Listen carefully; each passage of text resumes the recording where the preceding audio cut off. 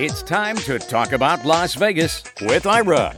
Each week, Ira David Sternberg talks with the celebrities, entertainers, writers, and personalities who make Las Vegas the most exciting city in the world.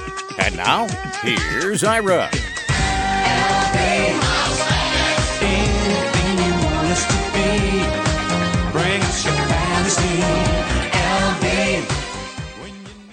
What am I holding in my hand?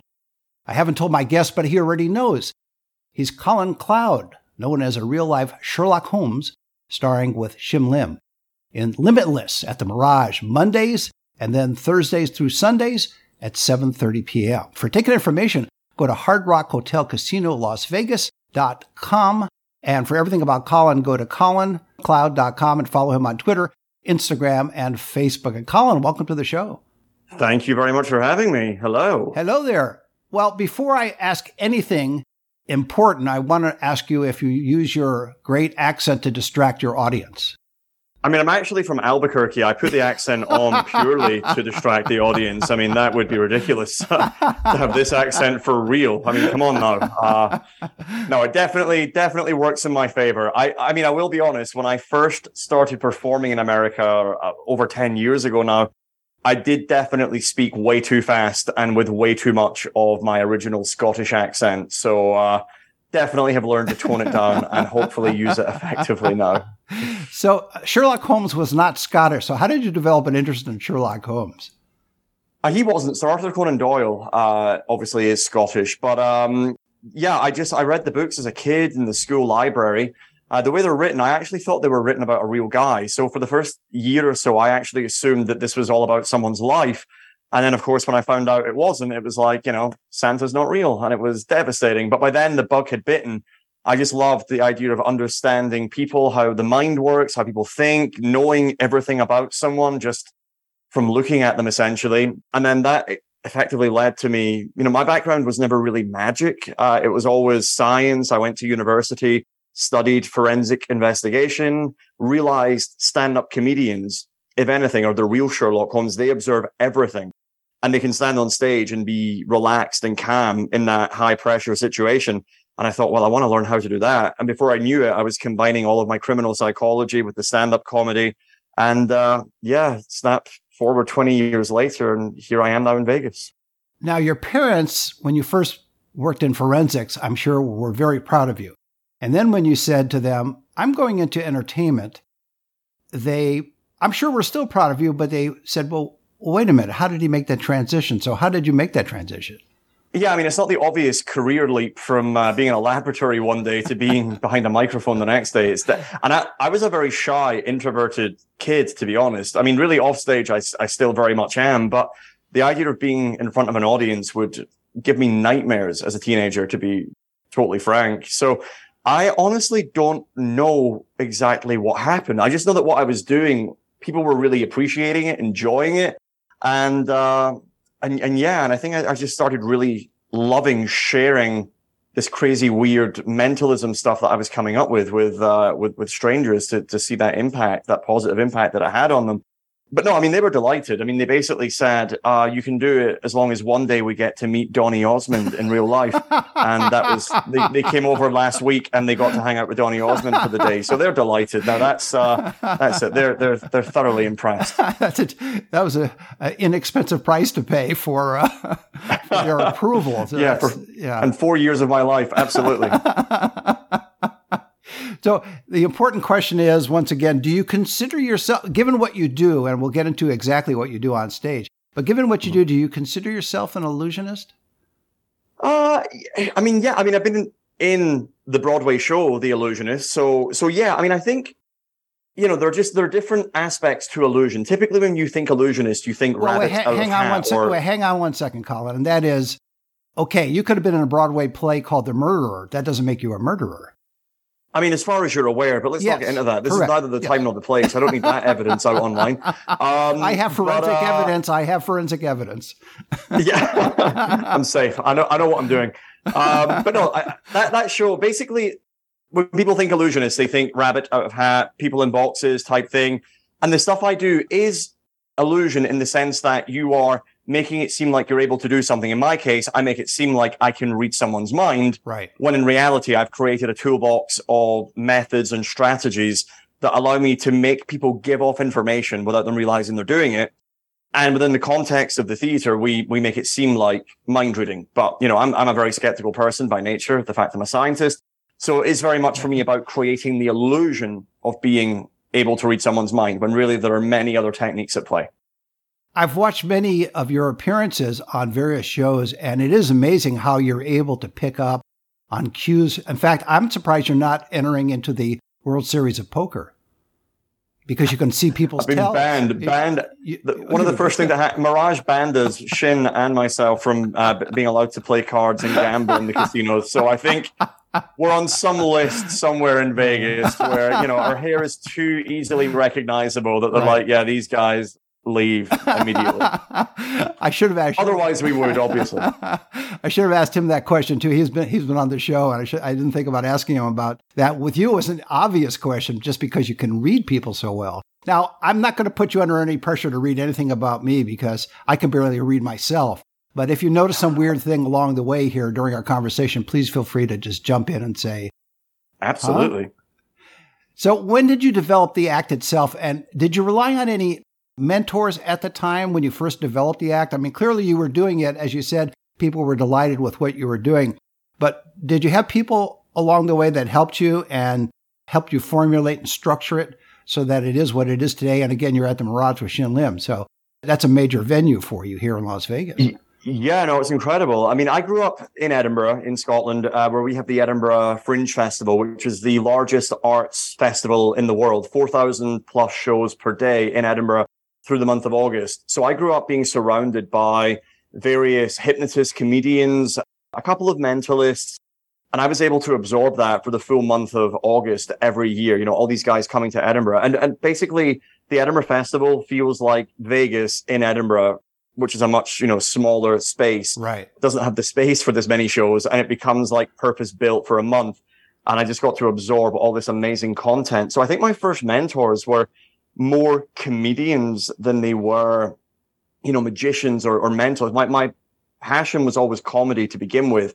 So growing up, you know, I was fascinated with, you know, Rowan Atkinson, Stephen Fry, watching shows like The Fast Show in the UK, Father Ted in the UK, which if people Google will find phenomenal clips of some of the best comedy ever performed, in my opinion. But I really just love that. The fact that with comedians, they are connecting with an audience through honesty and truth, right? For the most part. I'm sure there's embellishment and lies to tell a better story along the way, but I just always loved that a comedian would stand on stage and just be honest with the audience. Whereas with magic, I always felt like when I watched magicians, it was like, wait, they're trying to connect with me through lies and deceptions. And it was like this weird barrier that went up in the first place. So I think the reason I was drawn to more the mentalism stuff is that all of that was stripped away.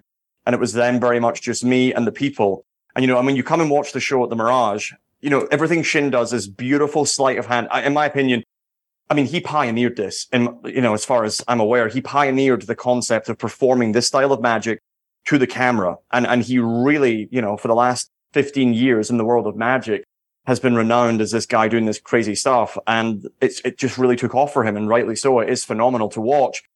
Whereas, and I class that as like, that is art, in my opinion. What he's doing is a real art. Whereas what I'm doing is I really just love the connection between me and the audience and engaging as many people as I can throughout the show and making, you know, not having any barriers, making it all about me and them and that interaction. So that is why I was fascinated with it. And that's why I think comedians ultimately have been the biggest influence on my journey. Sure, because it's obvious you have a good sense of humor. And with that talent and skill that you have, it's a great combination for performances, especially here in Las Vegas, let alone Edinburgh. So.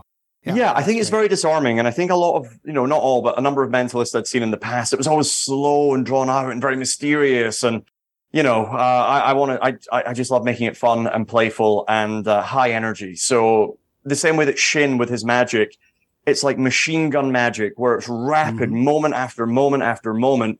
I mean, he very much inspired me to really up my game with regards to how much I really cram into such a short amount of time.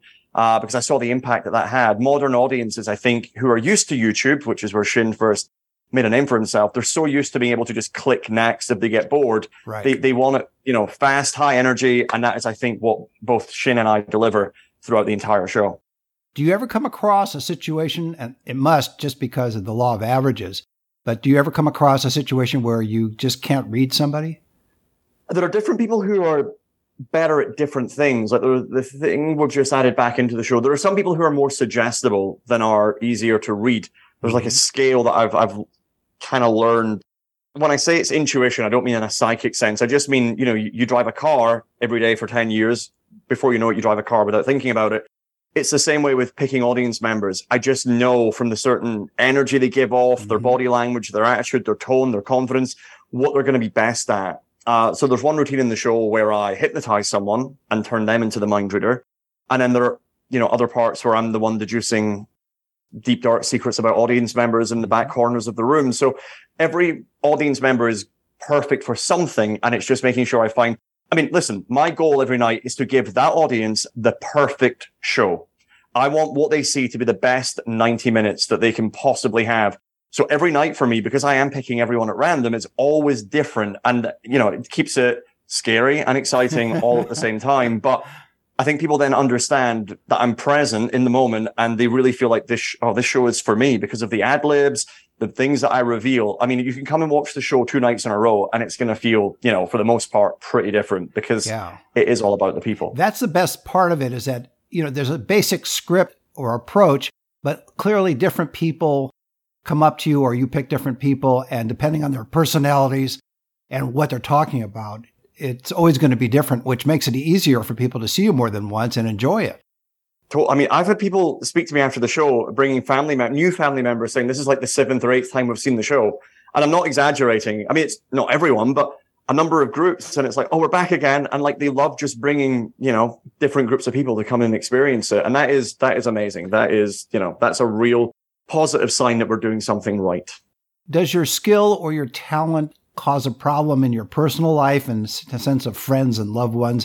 Because if you're reading people, they may feel uncomfortable being around you, and you may not. I mean, you're making a huge assumption that I have friends and loved ones right off the bat there. So, I mean, let's not get ahead of ourselves. You're right. Good point. No, I mean, I will say, especially when I'm always creating, writing, improving, I hope, and I will always be working on new things. So usually, friends and family members. Family members are mainly in the UK, so that's slightly trickier, but definitely close friends are usually the first quote unquote victims for experiencing the new stuff that I'm working on. Wait a minute, are they willing victims or unwilling victims? Well, we'll never know because that's where the hypnosis comes in. So it's all hand in hand. No, they're usually very they're usually happy to watch whatever it is I'm creating, and they're people that I trust to give me notes. And again, always trying to improve to make sure the experience that people invest in, not just to buy a ticket, but they invest 90 minutes of their life to watch. I want to make sure the stuff they're seeing is unlike anything anywhere at a level that's higher than anywhere else they could be seeing it. So, I love getting notes from friends that I trust, and I'm always trying to make things that much better. I like the fact that you're always progressing, and so you're not resting on your laurels or your Hardees. You just are moving forward and making it. Yeah, and I think, stand-up comedians at Edinburgh every year would have to write a brand new 60-minute show. And you see it now with Netflix as well. They need to write a new 60 minutes. Right. And I think a lot of the time in magic, magicians can get very much locked into a set way of doing just a few things. And I get bored pretty quickly. Like I love there's a psychologist called Mihaly. Wait, is that your subtle way of saying you're bored with me? No, not at all. No, you've got at least 40 minutes before I start to drift. Don't worry. But that Hungarian psychologist talks a lot about flow and the idea that in life we need to be challenged or we all get bored, essentially. Right. And I think that challenging yourself is important to feeling fresh, certainly for the audience, but also, I'm turning up. It's like, to an extent, is kind of like Groundhog Day, right? I turn up to the Mirage at the same time every day. And I want to make sure that it is fresh and exciting for me as well, because the more excited I am, it's reciprocated, right? And they enjoy it way more. So I just think I never want to get stale. And the day that I turn up feeling like I'm pressing play in my head is the day when I need to massively rethink why I'm doing this. Well, if you have that fear of getting stale, then you're probably going to cut your hair at some point have a different look. I mean, I'm just going to get one of these hats that you're wearing, and we can just party on together. That's the next move. Yes, I think it's good. This takes far too long to do every morning. The hat would be the much safer option, I can assure you. A crew cut, I think, would work fine. I mean, you'd have a totally different look, but you wouldn't have to maintain it as much. Yeah, I mean, this podcast gets something for everyone. It's got magic content. It's got hairstyling tips. I mean, it really, you know no bounds. It's incredible. Thank you. I tried to make it as wide of a net as I can for people. Oh, that's something for everyone. I love it. Good for you. Now that you're in America and you were on, I believe, season 12 of America's Got Talent, if I remember correctly. Yep. And what was the cultural impact of that for you in two ways? One, just performing in that, and then coming to Las Vegas. So you've got this dual thing going on, not necessarily in the same year, but just the fact that you're on America's Got Talent season 12. You boost your profile, probably boost your hair too, because it's bigger than ever. And then, I could afford hairspray for the first time in my life, so it was great. Yeah, no, absolutely. I got tired of shipping it to you.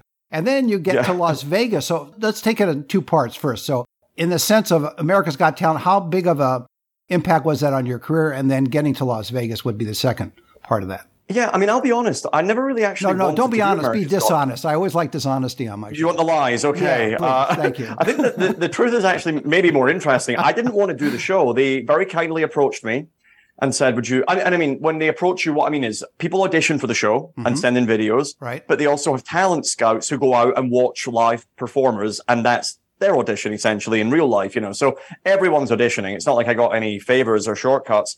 But they saw the show, The Illusionists, when I was touring that, and they said, we'd love you to do the show, AGT. And I said, very kind, but no thank you. And then they spoke to the producers of The Illusionists and said, we want Colin to do the show. And The Illusionists, obviously, they know that it's good for, media profile, etc. And they said, we want you to do AGT. And I said, thank you, but I'm okay. And they went, no. We want you to do AGT. And it felt like your boss saying, you're working Sunday. And I'm like, I've got plans. And they're like, but you're working Sunday. And it was like, oh, okay. So to begin with as well, I had a number of routines that I thought would be great on the show. And they kept vetoing ideas. And I was like, oh man, they're not even working with me. And it got to one point, I was so frustrated with them. I said, okay, get me a kitten. That's what I need for the trick. I need a kitten. And they went, oh, we can do that. And at that point I went, oh, I'm away from home. I'm away from my cats. If I get to hang out with a kitten for a day, then I'll be delighted. So did that, and the response from the first thing I did with the kitten was phenomenal. And yeah, I mean it's the most viewed show in America, right? And pretty big. Not only that, social media as well. I remember they put my clip out.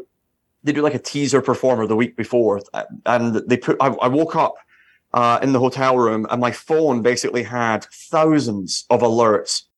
And I'm just thinking, what has happened in the world that's caused it? And I looked, and they put my clip out, and it was being retweeted, shared. It was mind blowing the impact that it had, even in the UK, because I was still performing in the UK at the time as well. And it just everywhere, not just America, and even Australia. I went to Australia for a month to tour the show, and even there, everyone. Not just America, everyone in the world watches America's Got Talent. So, yeah, there's no doubt that it was absolutely massive. Now, is it true they approached you with a new show that you would be host of called America's Got Tells? Not yet. I honestly thought you were going to say America's Got Hairspray there, to be honest. I thought that's where you were going. I thought, I've noticed your theme, your backbone gag here.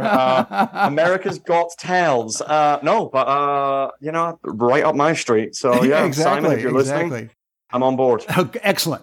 Now, you end up in Las Vegas, and I'm sure it wasn't, you didn't force your way in. It was another situation where, hey, this would be a great venue for Colin. Yeah, I mean, full credit to him. The reason we're at the Mirage, Shin Lim, who won America's Got Talent, then the Champions, he's the only person to win that show twice, which is incredible. And slightly showing off. I mean, he's won everything at least 20 times now. It's incredible.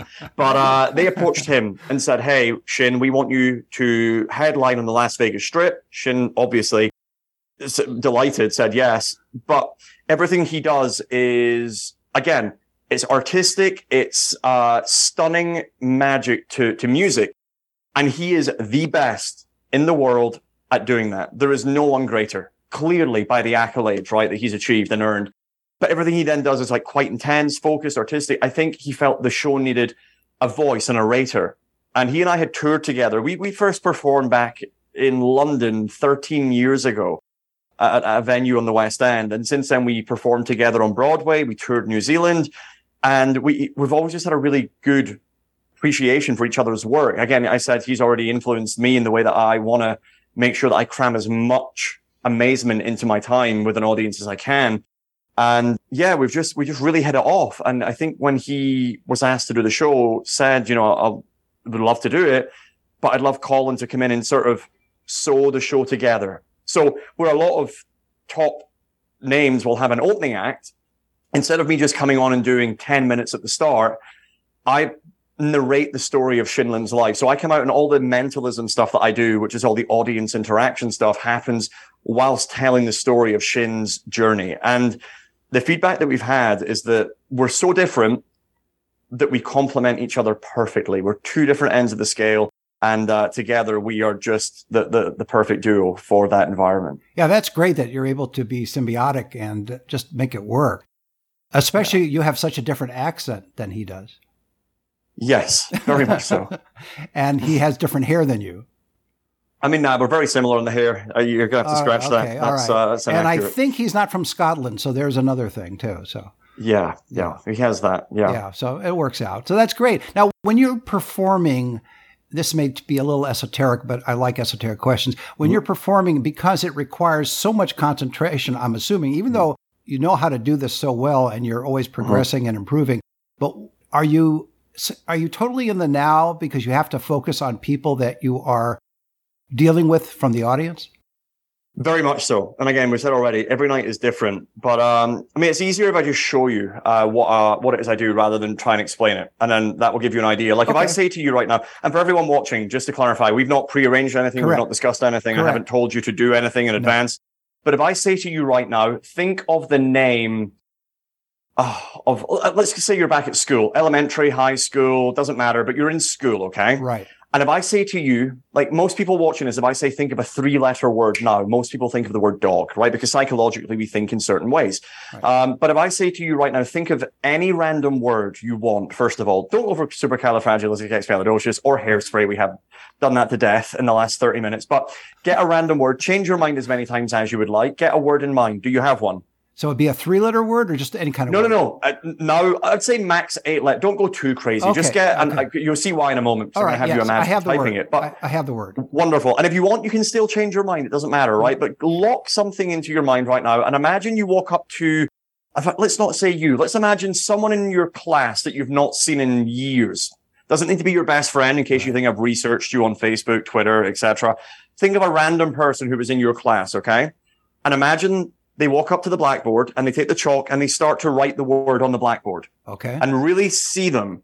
So try not to move your eye. Keep your eyes open or I can't do it. Keep your eyes open. Perfect. Okay. So really imagine them writing the word on the blackboard. So just see them. And then imagine you hear the teacher coming back into the room. So you, in your mind, not out loud, you start shouting the name of the person. Okay. So tilt your chin back up slightly, right? And don't move your lips. Imagine shouting the name. Don't actually shout it. So you're in your head shouting the name, but you're seeing them write it. So one's visual, one is auditory, one's visual, one, okay. You can stop. I'm going to write down something that may or may not make sense. And the thing that, we didn't writing on the board is any of this, okay? Right. But the thing that he's writing on the board is different from his name though, right?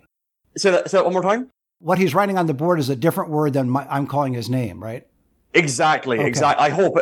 And this is about distracting you a little. What was the name of the person, first of all, just to get that out of the way? What was their name? Jack.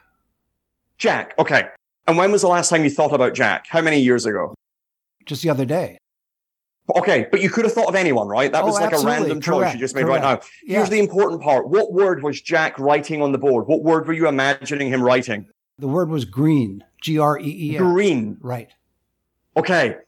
And just to be clear, I didn't tell you to think of the word green. You could literally have thought of any word, yeah? Correct, absolutely. But green was your choice, which is interesting because the two things that I wrote down on the board, man. Would you please say them out loud for people listening? Absolutely. He's got on the board that he's showing me, which all he did was turn around, is the name Jack and the word green. Okay, how did you do that? So that is the very first time that has ever worked. So like I said, basically I've gotten very good at like distracting. So that I know when I'm having you think of one thing, I'm watching for something else. If I say to you, don't think of a pickled onion, the first thing you want to think about is a pickled onion, right? And I've just gotten very good at taking all these weird skills that I learned through my days of criminology, psychology, the mentalism stuff, tying it all together to create these moments for people that feel like real, genuine mind reading. Everything I do in the show is about the people, the audience, and making them give off this information without them even realizing they are doing it. That was absolutely amazing. Although, how do I know you didn't have that cat that they gave you in your jacket pocket writing with his paw those two words? I mean, that method actually appeals to me far more than the years of training that it took to do it. I would actually rather go with the cat. So not how I did it, but I can assure you from now on, it is the only way I will be doing it. Okay, fair enough. I'm very impressed. Good. I am a very bad magician. I only do the French drop, and I've not learned to increase the effectiveness of it over the years, even though many magicians that I know have tried to help me. It's just, so I'm very impressed with any of this. I'm not going to try and analyze how you did it, nor will I attempt to. But before I let you go, we only have a couple minutes left. What's the future for Colin? I mean, so the future right now, tickets are on sale for Shin Lim's Limitless show at the Mirage all through 2023 now at the moment.